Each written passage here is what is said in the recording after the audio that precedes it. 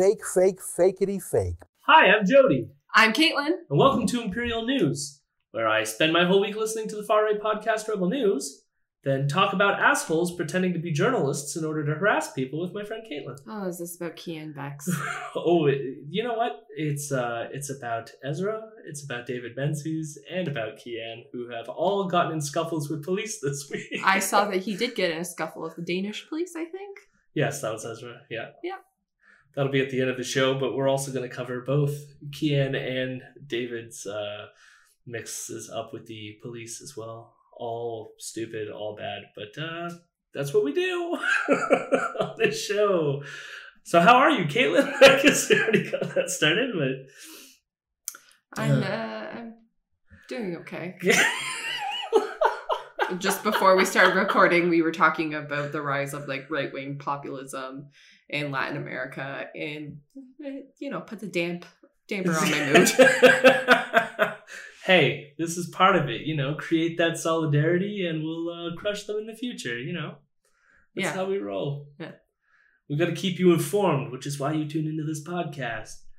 And I want to say about this podcast, for this past month, we've been kind of like trying to figure out stuff with the recording schedule and stuff like that. And I feel like now we're kind of technically caught up. So when we're recording this, which is Monday, I have now listened to all of the Ezra needed to do the episodes. And what we're going to do going forward is we're going to continue to record on Monday. And I think we'll have like a release schedule that's basically, we'll release an episode on Tuesday and then an episode on Thursday. And so if the whole previous week can all fit into one episode, we'll have a Tuesday episode that's just the roundup. And then maybe we'll do a special episode on Thursday where we cover stuff. And if it happens to go long, we'll do what we've been doing recently, which is have an hour and then another hour of roundup. This week, I'm not sure because I'm also releasing, you will have already listened to 2 previous episodes that have released this week. So this might be the only episode technically this week, but we'll figure it out going forward. The other thing to note is if we reach $60 a month, all of our upfront costs will be gone. And we can start saving up for better equipment and making a better quality show. We're currently at $38 a month. So please consider donating now and pushing us over this threshold. So please donate to patreon.com/Imperial News. Or you can promote this show with your friends. And then they can donate. And we can all be happy and merry and have a good time. And with that, the Imperial Roundup. Hello, my rebels. Hello, my rebels. I'm a good boy.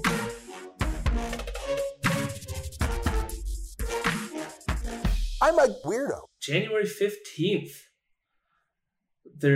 What's happening on the 15th is Ezra does an entire show with Kian because Ezra has paid Kian to travel to Wet'suwet'en, to the Unistoten camp. Okay. To basically, I don't know, we're going to get to it, but basically to ask one question and then run away.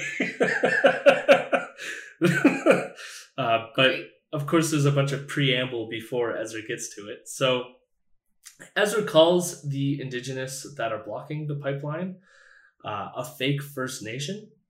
What?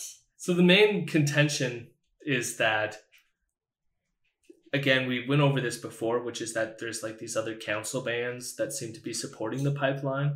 So that's why he wants to say that the hereditary chiefs are not a real First Nation, which again is not what indigenous people think. And again, my hope is to eventually interview someone on these issues that we can get a bit more clear on this topic. But at least that's my sense of it. But for Ezra, they're fake. The other thing Ezra wants to argue is that not only are they not a real First Nation, he actually argues that a lot of these people on the site are white people from Ontario. And I don't know how much of that is true either, but we'll get to some of that. But does that matter?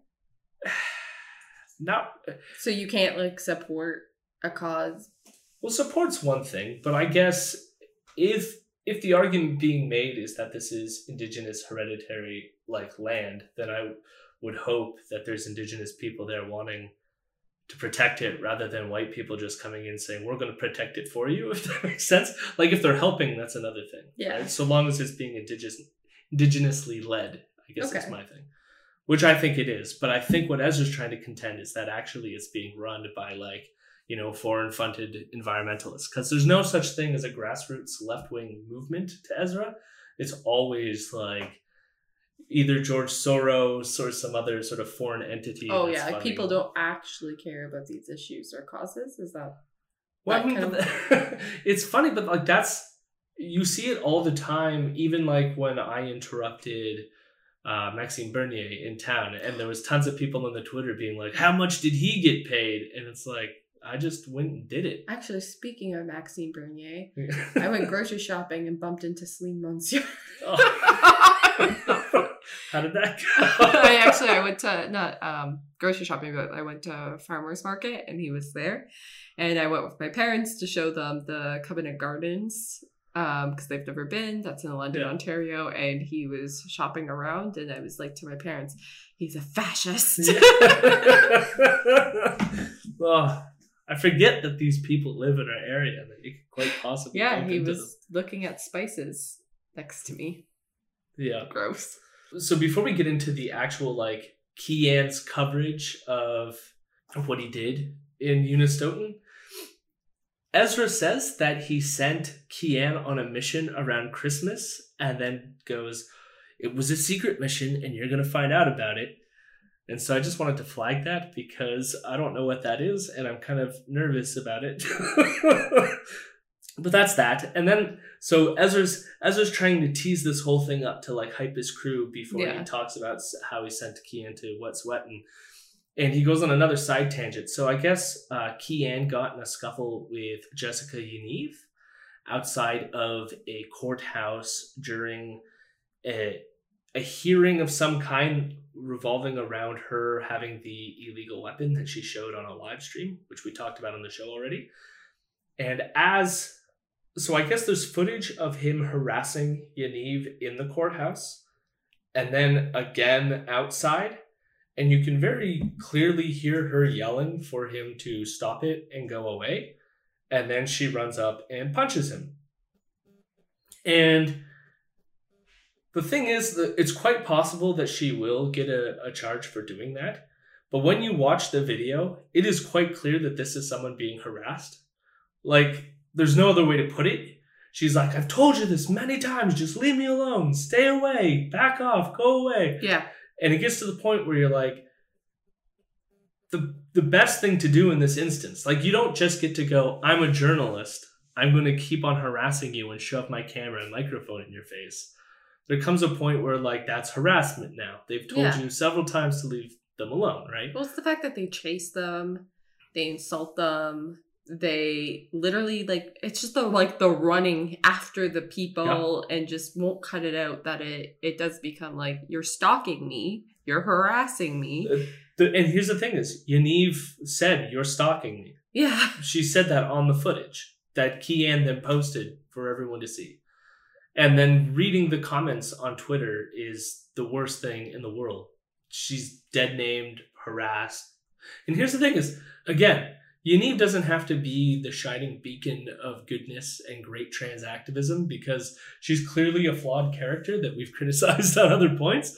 But it's like, that doesn't mean that she still should not be harassed. Yeah, no, I agree. And another thing I was thinking about the other day, actually very specific to the Jessica Yaniv's case, is, you know, trans people are allowed to be imperfect humans. Yeah. And there's a lot of times this rhetoric, like if you're part of a minority group, like you can do no wrong. I'm like, that's not what we're talking about, right? Like, and that's what they're doing. They're taking one flaw of a human being and saying, well, trans people are monsters, they're perverts because this one individual, you know, had some emotional appeal to this waxing incident and acted on their emotions, which just goes to show you people are flawed and complex and it has nothing to actually do with their trans identity as more as that individual person and maybe what they're going through as an individual. And I think that's what the problem is here is like they take a flaw, which is a very normal human flaw, and then they like convolute it with the identity of being trans. Yeah. And that's what I think is kind of disgusting, because it's so unfair for those groups who are allowed to make mistakes in their lives. They're allowed to be imperfect. They don't have to be perfect and saying the right things and doing the right things all the time and be this like superhuman that's super good and free from any like negativity just because they're part of a minority group. It's not fair. Yeah. And of course, Kian's footage ends so as Yaniv hits him and then again tries to get away. And while she's getting away, she's calling the police. And then he's being like, good, call the police because you just hit me. I got enough footage, all this fun stuff. And then as soon as the cops come, Kian shuts his footage off, which really annoyed me because, again, you can tell why he's doing that. You just harassed this person. You don't know how the cop's going to react. The cop was called on you. And therefore, you want to shut it off to avoid any of that confrontation. Now, they claim that they're now taking her, that they've pressed charges. But again, we'll have to wait to see what comes of it. And my guess is she actually has some chance of being able to dismiss the charges, I think, to some extent. It might be difficult because there is to one extent that she kind of came after him and hit him. But again, after telling him to leave, right? I mean, to me, it's like if there was a guy chasing me, a young guy like Kian, who, by the way, looks like a fucking douchebag, and is following me around, I would punch him in the face too. Yeah. So anyways, well, I guess we'll find out more about that, but pretty gross. So then, again, Ezra is still sort of hyping up the story, leading to, he's really excited that he sent Kian to Wet'suwet'en. So Ezra then starts talking about the pipeline again because he's, loves oil technology and gas technology. Steel. Yeah, steel and pipes and industry. And in the ground. He again makes some weird claim that there's been absolutely no natural gas leaks from a pipeline. And that's not true. I just did a Google search and found at least 6 that have occurred in the last decade in Canada. For example, one that looked really bad was on October 17, 2013, a natural gas line in Fort McMurray, or just south of Fort McMurray, Alberta, ruptured and dumped an estimated 16.5 million cubic meters of natural gas into the atmosphere. Which, again, if you've listened to some of our previous shows, methane, which is one of the main sort of concoctions of natural gas, is one of the worst greenhouse gases to be into the atmosphere. It has a heating potential that's way higher than carbon. And we just dumped it into the atmosphere with this pipeline. So, yeah, Ezra's wrong about there being absolutely no... He wants to sell this technology as being super safe, super... sort of environmentally friendly, but for him, environmentally friendly doesn't mean not contributing to global warming. It just means that you're not going to have oil on ducks, I guess, because for him, it's the visual things that really bug him. If you can see the duck covered in oil, he thinks that that's what gets people all activated, where natural gas, it's just a vapor. It disappears and goes away and you can't see it. It's magic. I could see there's some truth to that statement where people feel... I guess what I'm saying is I think Ezra is speaking to a truth in that, yes, people, I think, react more to seeing ducks and stuff covered in oil. Yeah, that's what my point was going to be, is there's just that emotional appeal where people will actually ignore climate issues that are happening when it comes to things like, I don't know, I guess something that sounds a little more technical, like a pipeline being built. But that's why I think he's talking like this too, because he's aware that people feel that way. So he's going look, this natural gas, it just disappears, so that it has this look, it's clean. You understand intuitively that it's clean because you've seen the other stuff, and that's not clean, right? Yeah, because there's no tar on the ducks. Yeah. The other thing is, so we also discussed in previous episodes about the fact that there's this court case that basically ordered the RCMP to remove the blockade. And so far, they haven't removed the blockade of the pipeline. And Ezra is really upset about this because he's like, the court has already ruled on it. They should be taking them off. But it's clear like there's a complicated history having to do with the indigenous unceded territory. Yeah. And you have things like the federal government, but also you have international eyes viewing this problem. And so you're going to have this situation where even though the courts ruled that the blockade is illegal, it would be a really stupid move for the RCMP, I think, right now to just run in there to get rid of the camp, especially after what happened the last time they did it, and it created a huge movement against them, right? Yeah. But he's upset about that. And because of all this, he talks about how he paid for security for Kian. So he sent Kian on this mission, and then he also paid a security guard to go with Kian. And he brags that it cost more than the trip itself to pay for the security guard to be there for Kian. Cool. Okay. All right. Could I ask one question before we go? You guys are using tires and gasoline. Is that hypocritical at all, given that you want to stop a pipeline? No, we're directing you to the hereditary chiefs now, so you can go. All right. Well, thanks for your time. So that was the security guard that said, thanks for your time. And if you can't make out what the response was, the person basically just said, no, we're directing you to the hereditary chiefs now. You can go speak to them. Then they go away. But here's the thing is they paid all that money so Kian could ask one stupid hypocrisy gotcha question. Which is all his questions. When does he ask anything that's actually legitimate? Never.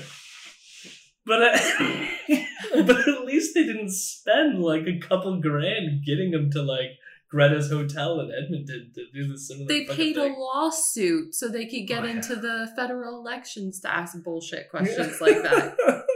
Just for half of the leaders to go, no, I'm not going to answer your question. He goes, oh, why? Was it a tough one? Like saying bullshit like that. So. And this was the only question he got to ask. Once we got to the checkpoint, though, we were a little bit disappointed. And my security detail was very antsy. He didn't want me to get out of the car. And right when things looked like they were heading south, he kind of hightailed it out of there. He was driving the truck. So I was at his beck and call. I at his whims. I would have rather to stay. Maybe he wasn't having any of it. He has to take a plane. They fly out there. They get this car. They go up. They get past the RCMP checkpoint. They get into the woods. He finds a group of people. They ask them one gotcha. And then the security guard gets spooked and they hightail.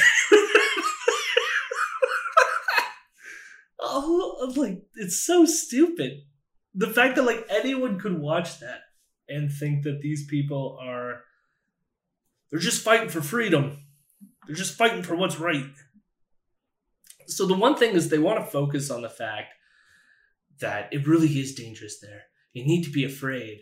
And so they talk about how there's traps set up everywhere. And so like their lives were in danger. Like trees could snap and fall and kill people. There's these things called widowmakers.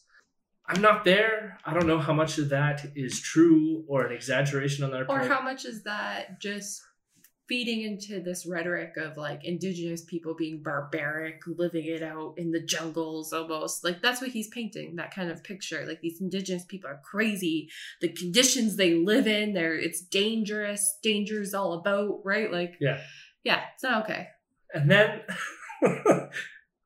I guess what Kian wants to say too is as they were pulling up, he could tell that they were sort of like taking pictures of him. And we're going to play the clip, but basically he describes that they took a picture of his face and then went inside a building to run it through face recognition software. And how did they get so technical? I'm confused. So where did the jungle, the barbaric jungle end into this like high-tech security? Oh, but it's the best part is he thinks that the only reason they're doing this is because Bext already exposed that they were fake. There was two white guys. One white guy was taking a picture of the vehicle from 360 degrees with a really, really nice camera. And then he hightailed it back to the hut, where I imagine they uploaded those facial images to wherever their hidden headquarters are. And another white guy was acting sort of as security to the one Indigenous spokesperson who was there. And once that Indigenous spokesperson sort of whispered in his ear, they determined they weren't going to speak to us. I was pretending to be an independent journalist who was going to sell this story. I was going to auction it off because I knew that they wouldn't talk to me as a Rebel News journalist. I knew that since I exposed the Wet'suwet'en First Nation society as a fake First Nation, they would know who I was. And since there was no internet connection out there to verify, I figured it would be more beneficial to act independent. Okay. So he...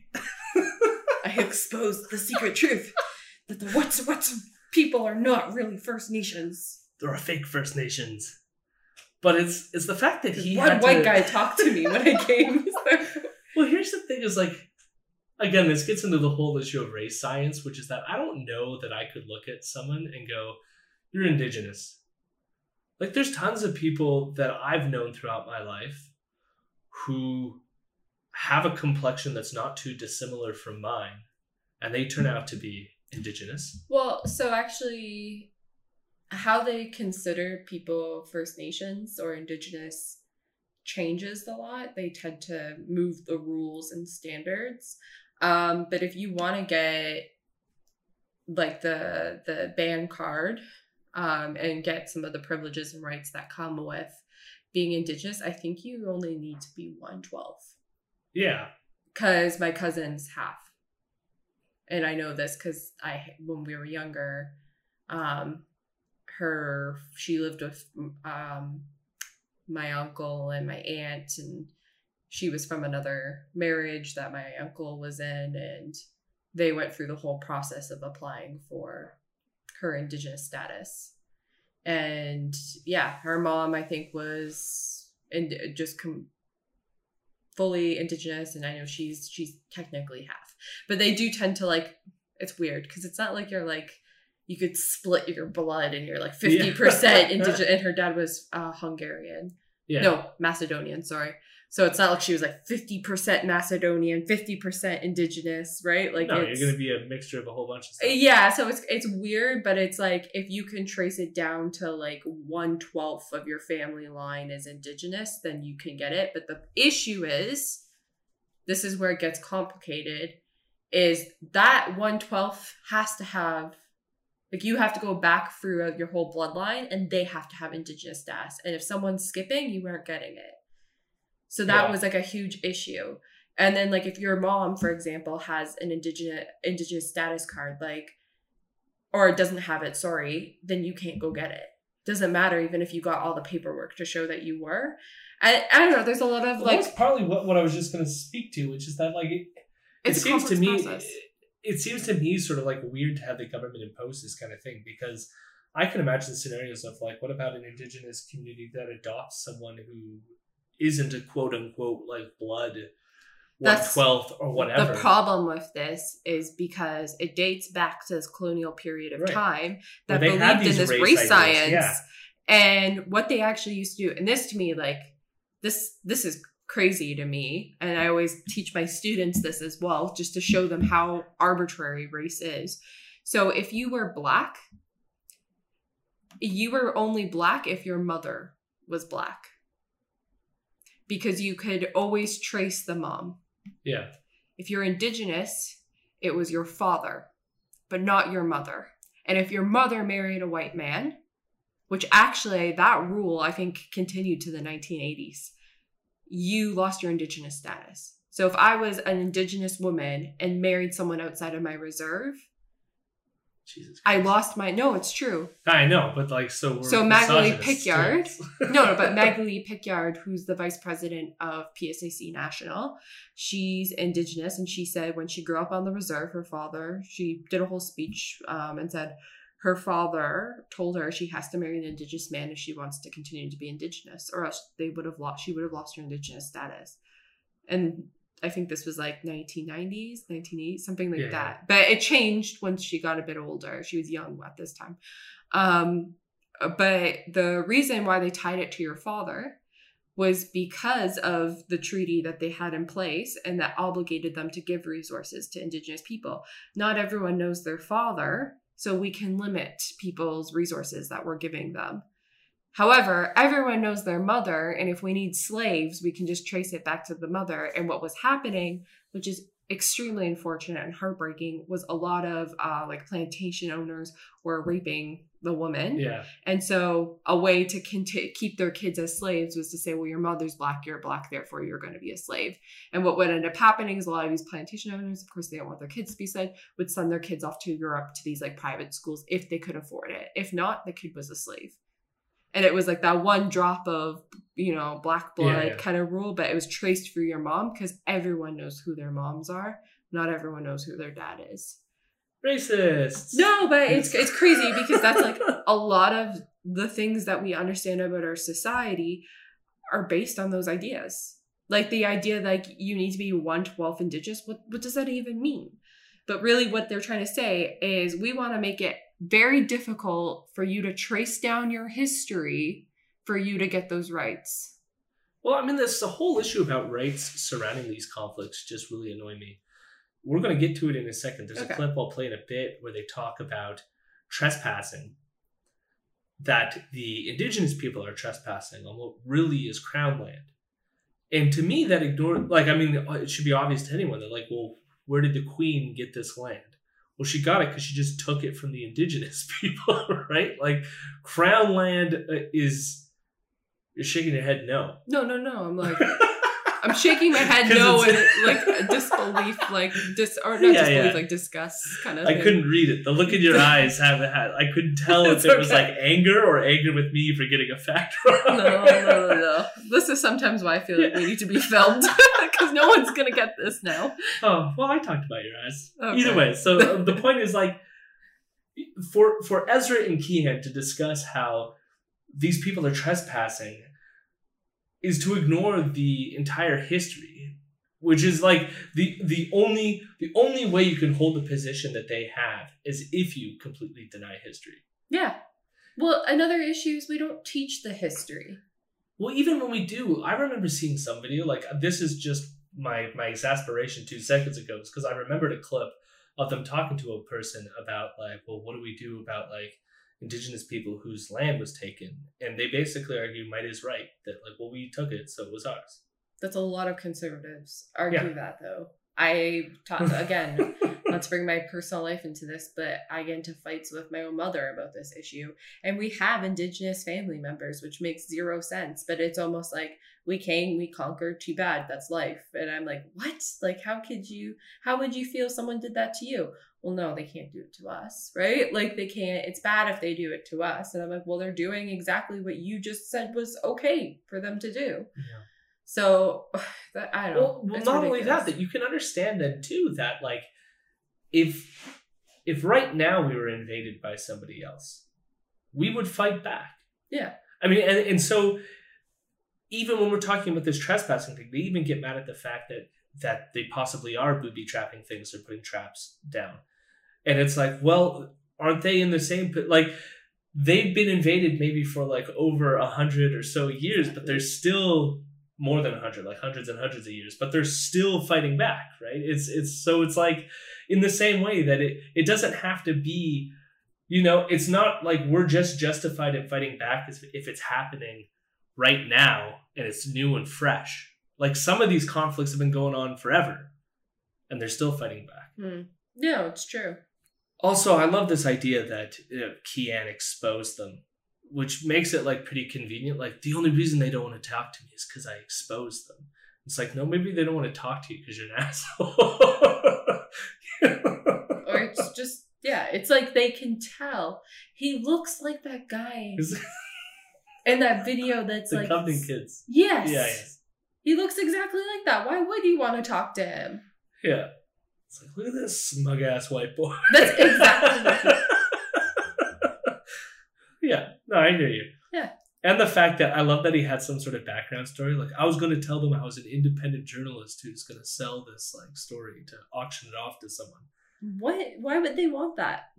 Well, so we'll get to another thing in a second, because he talks about some of the other journalists that are there, and Oh, they're auctioning off their stories? but we'll get to it. It's just so stupid. Great. But we'll play another clip of him basically talking about the trespassing issue. His instincts to leave, although you may have objected to them, could possibly have saved maybe not your life, but your limb, especially if they're boastfully deploying harmful and malicious traps. I think that's illegal in itself, by the way. If they're bragging about widowmakers and tire bombs or whatever they're called, I don't know the criminal code inside out, but that's surely got to be a crime on top of their other trespassing offenses and their violations of the court orders against them. I think you were in a very dangerous place there, and I'm glad we had security for you. And by the way, I want to invite our viewers to help chip in to cover the security. I'm not going to, well, I will say, okay, I'll say how much the security cost. So, of course, he set up a website called fakefirstnations.com. It's not a petition, but he's getting people to donate to cover the costs for sending Kian there. And so Ezra claims that they spent $1,500 on the security, and that They another, have Coke funding. Why do they need it? Who cares? and then another $1,000 to get the trip up there. Yeah. I mean, the thing is, they just want to suck as much money out of their audience as possible. So that's all it is. They then start talking about the RCMP presence and why they aren't getting rid of the activists after the court order. And Kian actually makes the astute observation that there is an international eye on what Canada is doing here. But both Ezra and Kian think they just need to toughen up and take them out. And I found that language really worrying, because you can see it in the context that what they're saying, they're not saying take them out as in assassinate them, but remove them, right? Mm-hmm. However, there was a story that was released recently showing that the RCMP was given the go-ahead to use lethal force. And so maybe don't speak like that about taking them out. Maybe talk about... and again, because this story broke, this is another reason why the government isn't just going to go in and get rid of them. Because the whole world is watching them behave like this. Yeah. But anyways, it's that hyper-masculinity. They should just go in Rambo style and destroy these camps and take them out. And it's just not going to happen. Kian talks about how other reporters had better rapport with the community. And I'm actually astonished at that point, because he sort of admits that. And it's okay, so you see why this person who has that rapport is not going to get kicked off the camp and stuff like this, but you are. And so he has this conversation with this global news reporter. Well, at least he discusses having this conversation with them, and how they built this rapport and they stay on the community and they work with the community members, and it's just her and her camera guy, and so she didn't need security, And you can see why someone who just flies in for one day to ask one stupid ass question, they're not going to trust you. Well, yeah. And it's just bad fucking journalism. If you actually go and learn how to be a journalist and go to school, get some professional training, they'll teach you to build rapport with certain communities, especially marginalized communities, where there are certain gatekeepers to accessing that information. And they'll also teach you to be respectful of your surroundings. Even as a researcher, I think majority of my classes on qualitative research have all been surrounded about how to gain access to Indigenous people without being that colonizer that's taking from them, right? Yeah. And we focus a lot on what's ethical principles of entering those communities, and how do we establish relationship without it being one-sided. You're just helping me with my research, which is going to help me get ahead in life, right?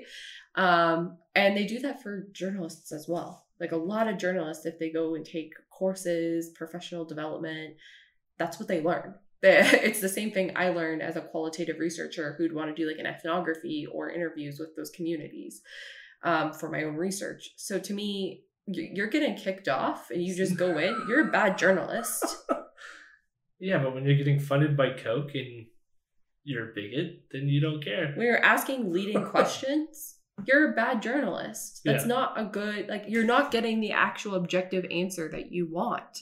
And he had so much opportunity to think of one good question. I can't get over that. He could have just, trying to, be in his shoes, I guess, and see, we all know that he's not trying to be objective and fair. No. We all know it's some fucking grift. But he could have even, baited them into, making it sound, that's such a leading fucking question. He could have open-ended it and then been gotcha then. But no, he just went right into it being And one that's so at least I felt with some of even the Greta stuff was you could see the lines of attack, but it's so weak sauce to be you use gasoline, but you want to stop this pipeline? Hypocrite. Yeah.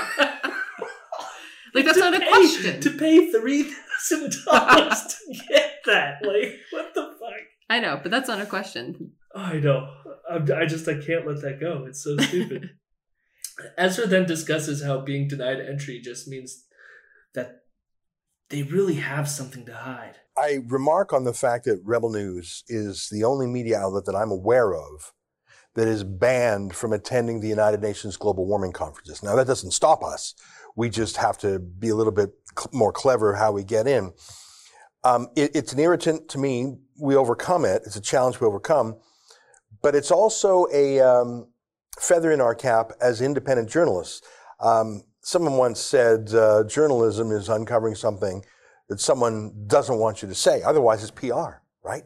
So the fact that the UN keeps us out of their conferences is proof that we're reporting something that they want hidden. So apparently this is a quote that's been mass attributed to a ton of people. And I actually think it's a really bad quote because it isn't just about uncovering what someone doesn't want you to say, but that the thing that they don't want you to say has to be true. Yeah. Right? Because here's the thing is they could not want you to say it because what you're saying is false. And that doesn't make you justified. Well, the principles of journalism is to actually find the objective truth. It has nothing to do with supporting a side. It's to be neutral as a reporter. Well, the historical sort of way this quote has been manipulated all the time and over time. And from what I can gather, it dates back to probably the late 1800s. The idea was that it's something if you go searching for it, it's probably news. But if they come to you to get you to print it, it's probably PR or advertising. Right? And so you can see where there's some truth to that as a pithy saying. Mm-hmm. But it's it has evolved over there over time. It's been attributed to people like Orwell and stuff like this, but there's no evidence that he said it. But anyway, so Ezra thinks he's being, look, I can pull some random quote out of me, even though it really doesn't elucidate his point. Ezra then starts to spin the narrative live on his show about journalists and how they cover this thing. If Sarah McDonald, and I'm sure she's a very nice lady, if she is permitted by these unlawful thugs who are making weapons and threatening you to the point that your senior ex-RCMP security is worried, if Sarah McDonald is allowed to walk about, and by the way, I take it she didn't have a big burly security guard with her, or did she? She had a cameraman. A cameraman. Okay, so she didn't have a security guard. So the fact that Global News can send a woman who would physically be quite vulnerable to a physical attack, Global News knows they can send a woman to a violent area and she'll be fine. She'll be given a tour by the local thugs precisely for the reason that you were not. Because as you outlined, because you're critical of them, they imply or threaten violence. That's why you have to stay in the vehicle. That is extortion. That is a form of assault. Assault is when you feel an imminent risk of force being applied against you. And that in itself shows you can't trust a word Global says, because even if Sarah McDonald is not lying, she's not telling the full truth because she can't. If she were to say some of the things that you said, she wouldn't be allowed out anymore. She'd be beaten up. There's so much to unpack in this clip because you can tell Ezra's on the spot just creating this narrative.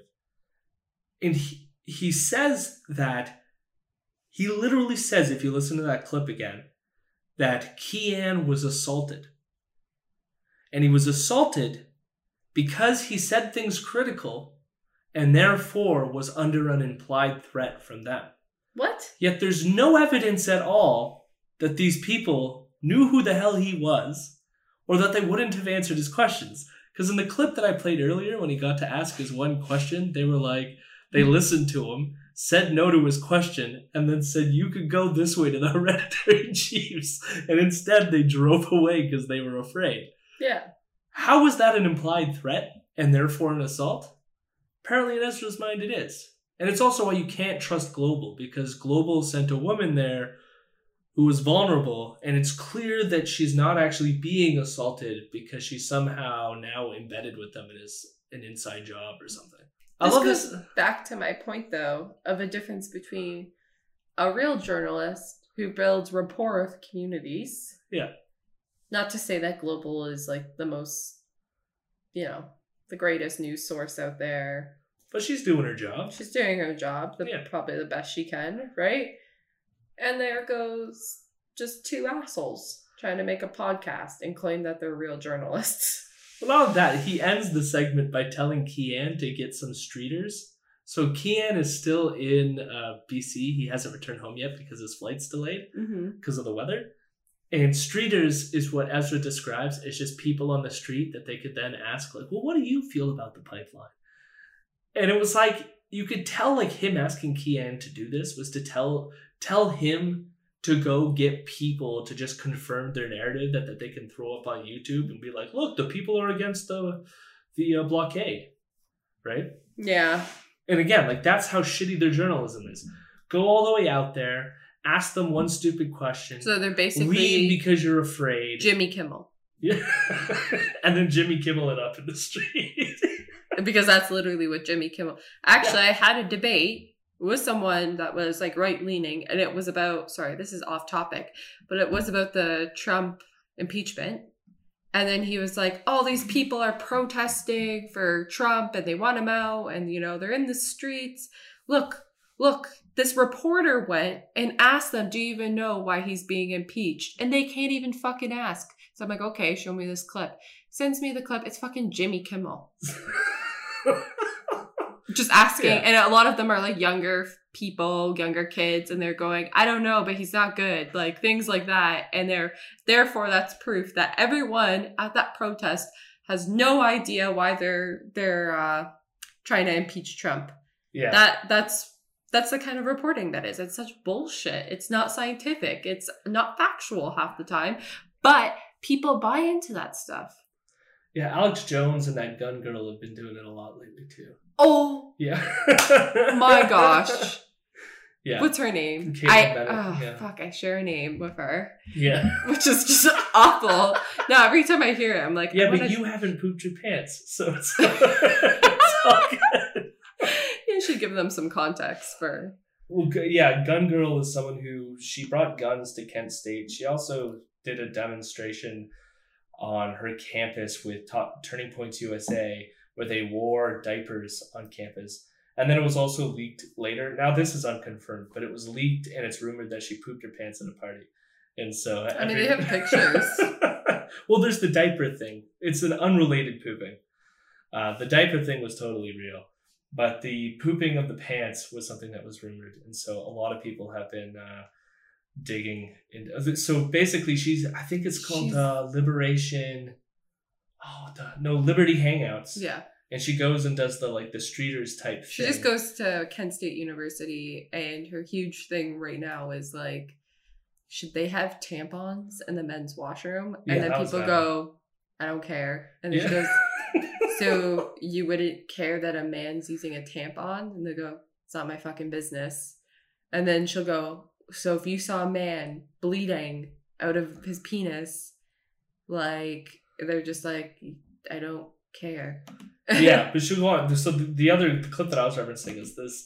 She did another thing with this other person and was annoying him, and eventually he just turned to her and says, I heard you pooped your pants at Kent State. Yeah. And she just gets really offended by it, and then turns to homophobic insults in return to him. So the thing about misogyny, the other thing that really annoys me is the talking about this reporter as being a vulnerable woman.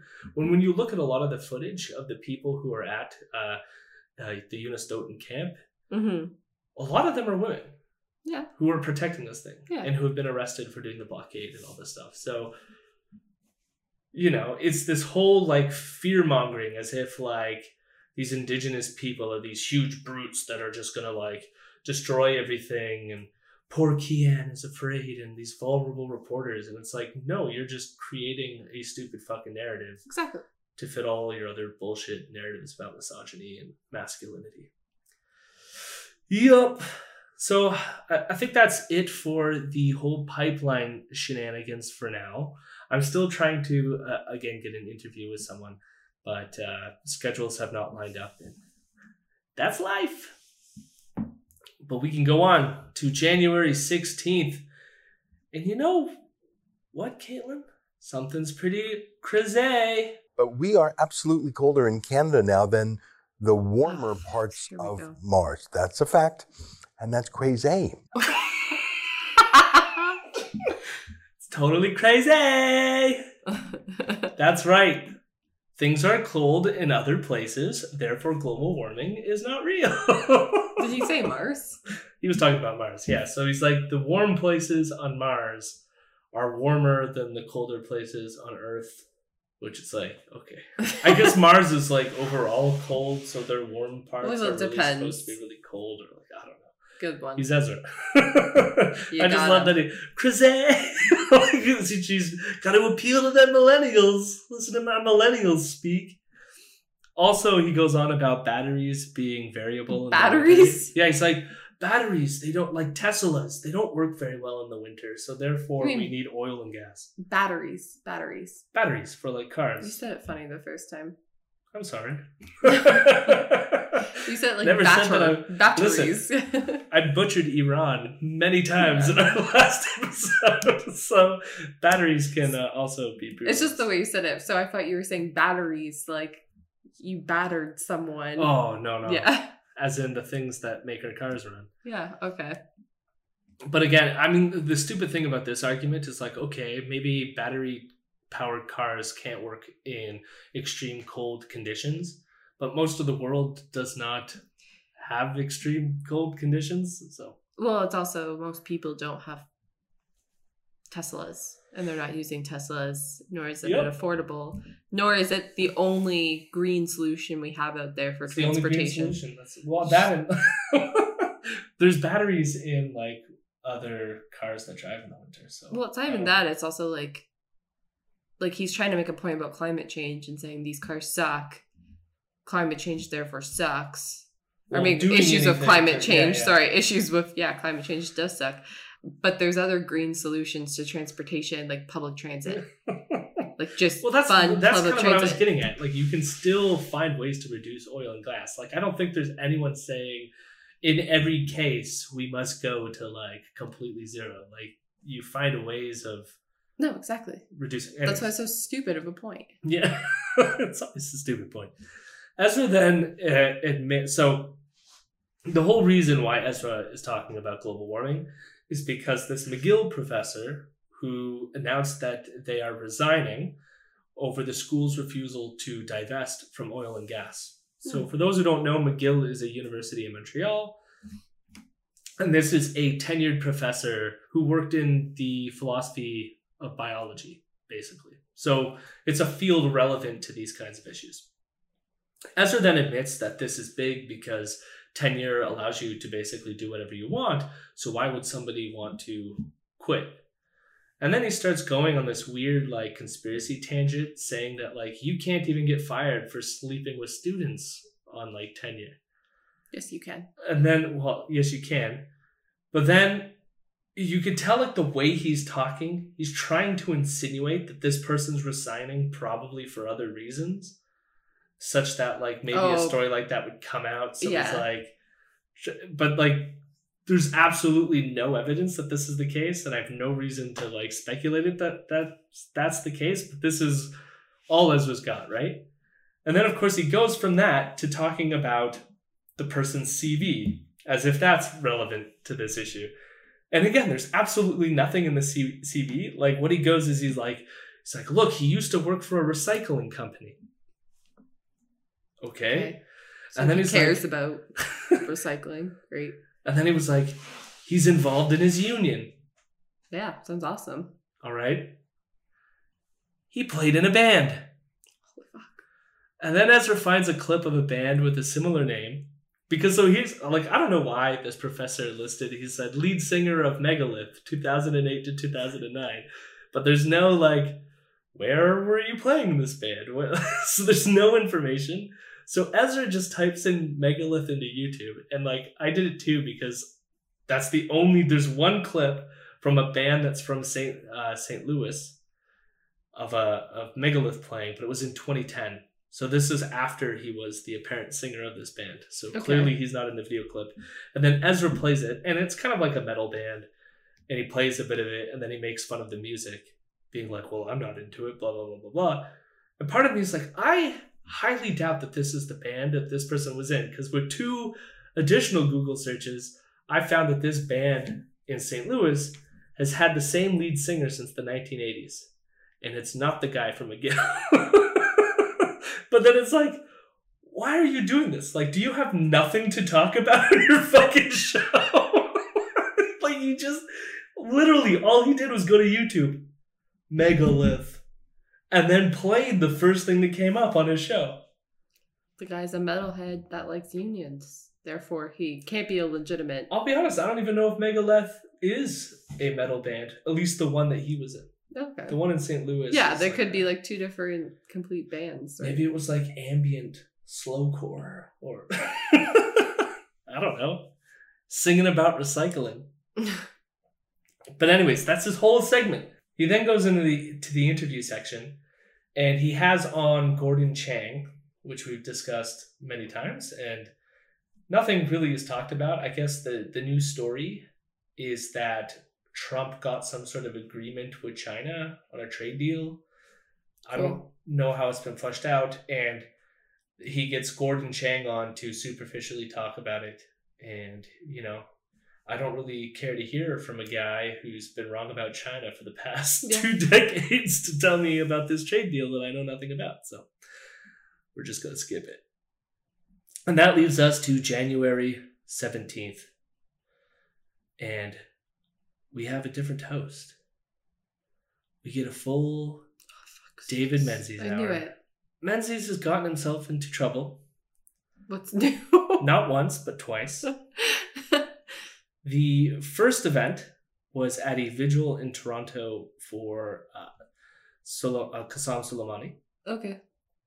Now, I don't know much about this thing, but it's quite possible that there was a vigil in Toronto for him because the Iranian community is split, and you could have some people who sincerely liked him, even though you have others in the Iranian community that don't. Yeah.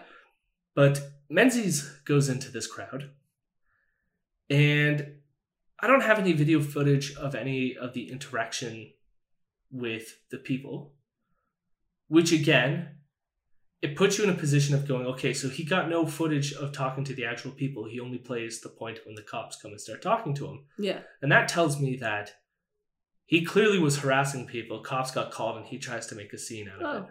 Hi. Would you mind coming to the other side with us, please? I'm trying to do my job of journalism, sir, by asking questions. I'm not breaking any laws. We're in the public square. I'm asking if you'd be kind enough to come to the other side with us, because we just have some people. And The light's a little bright and nice. I'm sorry. Yeah, we just have some people expressing concerns about some of the questions, and perhaps you called some of them a terrorist. Anyone here a terrorist? Absolutely not. I've got everything on film. Yeah, no, I just asked you to be kind enough to just come to the other side for a few moments. Okay, but I don't understand why I'm in a public place, sir. Yeah, no, I'm Are we under Canadian law or Sharia law? I'm politely declining because I have no obligation to do that. So, if I hear any more complaints about using the word terrorism, I'm going to be back here, okay? So I can't call a terrorist a terrorist? You're not in this sort of environment. No, you can't, okay? Because that's going to incite a breach of the peace. So, and that is Canadian law. Am I clear? If I was to call Osama bin Laden a terrorist, that would be against... Question, please, am I clear? I know you're not clear, sir. I can't call Osama bin Laden... And it incites a breach of the peace, you will be placed under arrest. You understand? Terrorist? Oh, what am I going to be arrested for? Law. What am I going to be arrested for, sir? Breach of the peace. Breach of the peace for performing journalism. Can I hear that again? I'm going to be right back. So I can't call Osama bin Laden a terrorist. Is that what you're saying, officer? Listen to me. Okay. Listen to Was Osama bin Laden a terrorist? over here? No, I don't. Okay, if I hear another word like that, you're coming with us. Oh my god. Is this a real law? It reminds me of, have you seen the South Park episode where the one dad gets drunk at all the baseball games and then he keeps getting arrested? He's like, I thought this was America. Arresting me for what? I'm not allowed to stand up for myself? I thought this was America. Huh? Isn't this America? I'm sorry, I thought this was America. The police say that he was calling people terrorists, and that was the whole reason they approached him. Now, like, again, I have no evidence that he in fact did. He denies it in the video you just heard, but I mean, I frankly would believe the people in that crowd over David Menzies. I mean, he was saying, I can't call a terrorist a terrorist. Well, I wonder if what he was actually saying was like, how do you support terrorists like Qassam or something like that? And then people took that as like, you're trying to say that we're terrorists because we're supporting this guy that you're calling a terrorist. And whatever. Yeah. Still, like, why are you even there? Just leave people alone. well, my guess is he did leave people alone there because he wasn't arrested, at least not that I'm aware of. Unlike at this next event. So, and bringing up old news, like this is so irrelevant. So, Menzies is stalking Ron McLean, who was, you know, on the show Coach's Corner with Don Cherry for the longest time and is now just on it solo since Don Cherry has lost. And, well, since Don Cherry has been kicked off because he's a racist piece of shit. But then Menzies sort of like is stalking him and getting in the way. And then like the cops, he has this interaction with the cops. And cops won't let him go because he wants onto this property. The property is clearly for a private event. But he keeps claiming that it's not private property, it's public policy, property. And then he gets tackled. So here it goes. Hey, Ron, how you doing? Great, how are you doing? Good, sir. I'm just wondering, how do you feel about the ratings for Hockey Night in Canada plummeting? Excuse me. No, sir. Yeah, my way. No, sir. Since Don Cherry was fired. I wouldn't know, sir. Excuse me. Sir, I'm in a public place. Sounds really out of breath. Why did you throw Ron under the bus? I love you said Ron instead of Don. I'm in a public place. I'm in a public place. Hey, do not hit me. What are you doing? You just hit me. I didn't just hit me. get around you. You're holding me back. Hey, are we gonna take it? I'm mad or what? I'm trying to do my job. No, you're not trying to do your job. You're trying I'm to in a interfere public place, Yes, officer. you're not allowed to hit me like that. I didn't hit you. I've got it on camera. Okay? Perfect. Are you guys kidding It's me? called criminal harassment. This That's is what it assault. It's called criminal harassment. It's What you're doing. So I'm I'm practicing cautioning you to journalism. stop. This is not journalism. Do you have a journalism pass to be here? Huh? Yes, I do. I have press credentials. No, you don't. See, that's a lie. I'm in a public place. What is this? Are you guys kidding me? No, we're not. No, this is a private event. I'm on a public street, officer. You're right. That's a private event. He has a private sector here. This is incredible, folks. I got 3 York Regional cops. Sorry. From the event, because we don't want it out there. Are you kidding me? Okay, stop. Are you kidding me? No, we're not kidding you. Huh? We're not kidding you. This is forcible confinement. No, it's not forcible confinement. It is. You're holding me back. I'm on a public street. You were in his face. You're not allowed to be in his face. That's harassment. This is called freedom of the press, officer. You were in his face. He didn't want you to be there. He didn't say that. He didn't say that. Listen, Excuse me. we are under Let go instructions. of the microphone. What's your problem now? I don't have a problem. Huh? We're just trying to stop you. We don't have the problem. The What? problem lies with you, right? Why? Listen, I'm not talking into your microphone. I can do that. Listen, you can sit there and film me, but you can't shove the microphone in my face. Okay, then I'll be on my way. No, you won't. Not in here. Are you kidding me?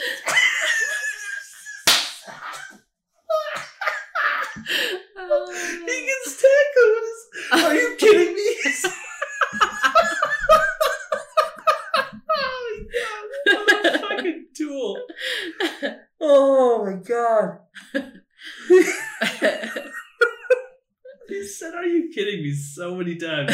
Are you kidding me? So that was not this past weekend, but the weekend before.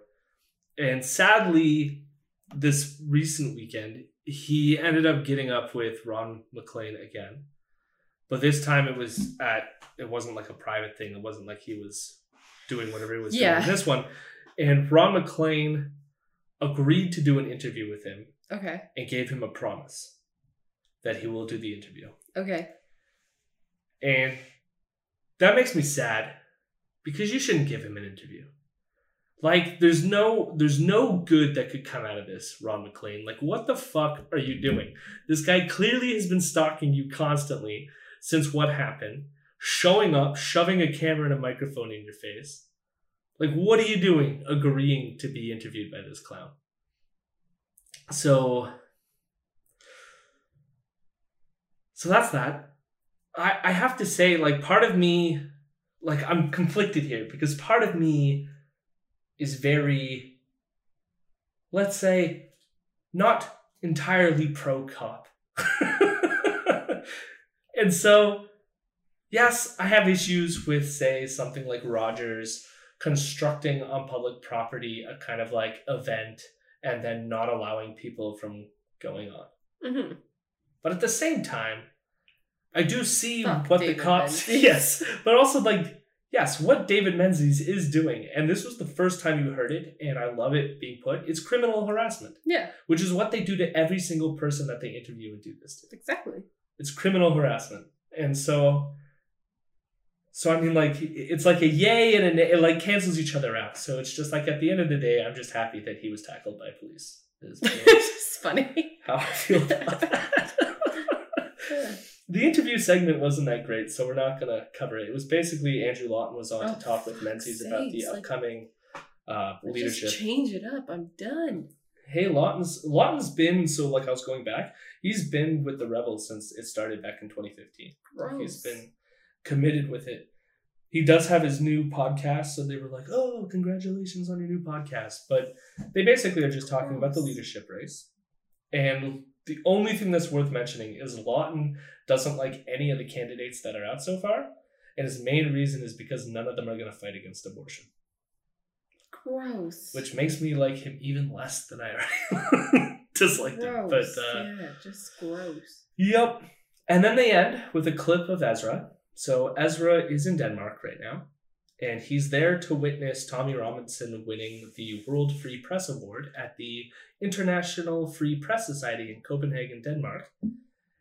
And Ezra keeps pumping that it's a prestigious award and all this, and then admits that he himself won it back in the day when he published the Danish cartoons.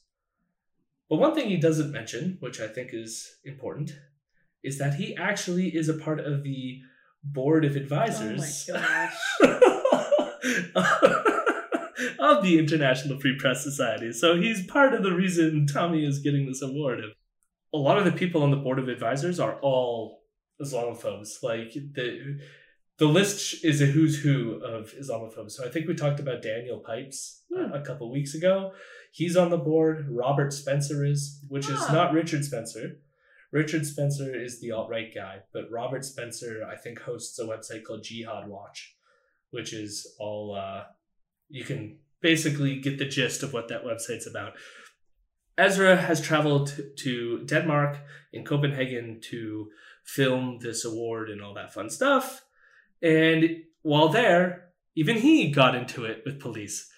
So he's framing it as if like Denmark is this wonderful place that is so pro free speech and there's everyone there just like respects Tommy. And yet there was a large protest presence at this event with Danish Antifa and Black Lives Matter who were protesting Tommy Robinson speaking there. And of course, Ezra gets into a fight with the police there. And I don't have the clip prepared to play for you. I might play it, but basically he even like talks about the one Danish like woman police is giving him a massage for like pushing him, and I'm like, always the misogyny. Well, it looks like the police don't want me to provoke. I'm getting a gentle push from the police lady behind me. How are you? So I'm going to sign off now because I'm going to go in. Take this away now, okay? If you're talking. Do you have a ticket? I'm on the guest list. Yes. Then you need to go now. I'm going to talk to this gentleman. He said hello to me. You can talk over that. Oh, wait. So you do speak English? Well, I'm getting a gentle push or a back rub from a lady cop, which is a little bit disappointing. I mean, it is the Free Press Society. It is sort of a gentle massage. That was it. So we all the only person who didn't get arrested was Sheila. Sheila needs to get out there and go get herself into a fight with police just to make up for the rest.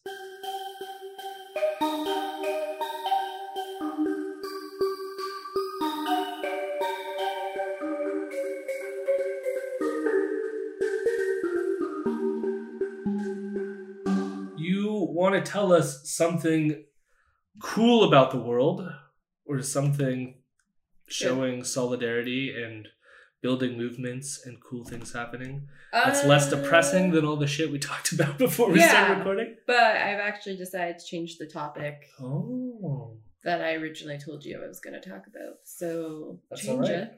Change it. Surprise for you. I am nervous. Glad you have faith in me. So it's actually about something that's pretty close to home. It involves Kingston City Council. All right. So Kingston City staff was trying to sell off the city's recycling pickup. Okay. And privatize recycling. That's not good. Why? Because they need more money, or they don't, I don't know. Like, I still can't figure this out. But the issue is going to be brought up on February 18th again. There is a petition going around. You can go check out Kingston's Kingston District Labor Council, and they have a petition. Over 300 people have signed it. But so far, it was supposed to be discussed, I think, last week, and it got pushed back and delayed because of the pushback they've been receiving on it. And let's, check that out, and let's fucking stop privatization. Yeah, fight privatization anywhere that it happens to be. Yeah. I mean, I wonder if part of it has to do with one of the people on city council might have like interests or a stake in a company that wants to buy the thing. So well, I mean, we might not know about it. Well, apparently East and West Kingston are serviced by a privately owned subcontractor, and Central Kingston Curbside Recycling is administered by public employees and only uses publicly owned infrastructure.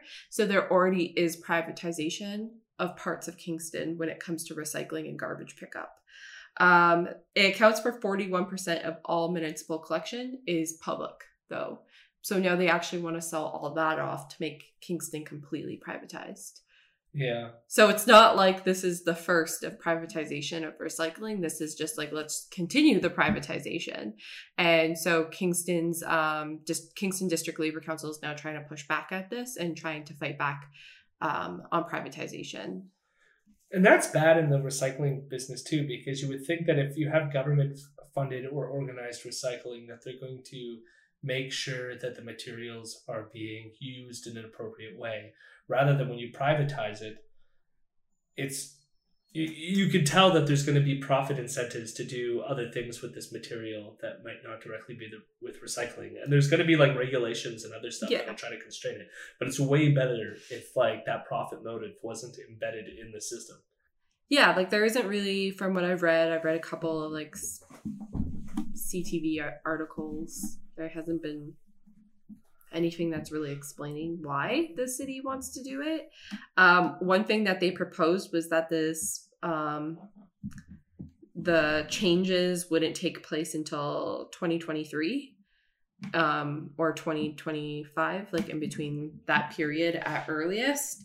But then that makes like a lot of your funding really unknown, like because it actually like selling it off means like people will lose their job, you'll lose infrastructure, like all these other things. So it's confusing. Like it's like, why would you want to go do this? But I do think it's just in this like huge realm of like privatization of public goods, and like that is one of the founding principles of neoliberalism, and where unfortunately a lot of like city councils and even provincial governments are moving towards, right? Like they're moving towards selling off a lot of the public goods, thinking, well, a company can just do that. I mean, I guess you could regulate it to some extent. Like you could be like, yeah, we're not going to control it, but we're going to regulate the companies that are going to do it, like saying like they have to do it this time and this date. If they don't do it, they'll be fined, like things like that. But like still, like why would you? It just to me makes zero 0 cents. Oh, another thing about privatization is most garbage pickup is unionized. Same thing with recycling pickup. You sell that off, it gives an opportunity for those people not to be unionized anymore. Right. Or at least they have to fight to build that solidarity up, and then. Well, I think there's something in Ontario's, and I'm not a labor lawyer, so if someone who's listening is a labor lawyer, just really knows labor law really well, there is a section in the Ontario Labor Relations Act that talks all about selling off, like a company or transfer of company. And I think you keep the union rights, but I think it reopens bargaining, which also is it's just a lot of issues. I'm not 100% sure if it's like a transfer of your union rights. Do the union rights go away? Because there has been history where you have these public goods, they get sold to private companies, and all of a sudden the unionization disappears. And it's a way to drive the wages lower, right? So let's fight privatization. Let's fight fucking neoliberalism. We're all fucking sick of it.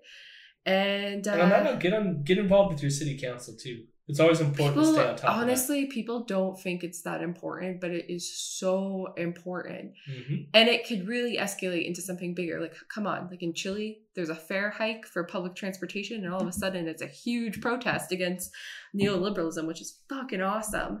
And that's kind of what you guys need to be looking at. You need to be looking at, even locally in your community, what's actually going on, because I think that goes under a lot of people's noses, and they think like, I gotta look at the country holistically. And a lot of times privatization, austerity, deregulation is just happening right in your own city, and you can make a huge difference by just showing up to city council.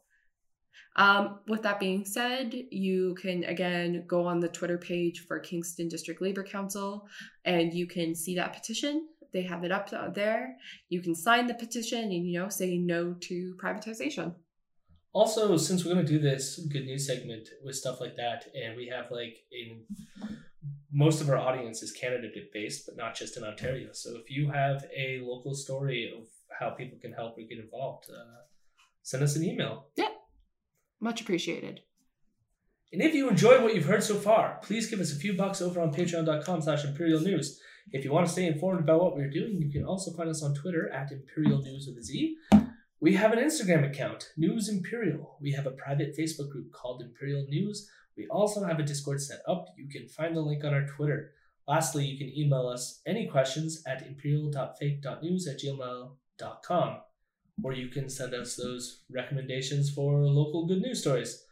Also, special thanks to my friend Mason Tickle for the transition beats. You can find his work at striatum.bandcamp.com. Thank you for listening. And don't give interviews to Rebel News. I'm looking at you, Ron McLean. Dear Ron McLean, Dick Coach's Corner. I'm riding in order for someone to explain to manage the distinction between these mandatory pre-game group rights of submission and the rallies at Nuremberg. Specifically the function the ritual serves in conjunction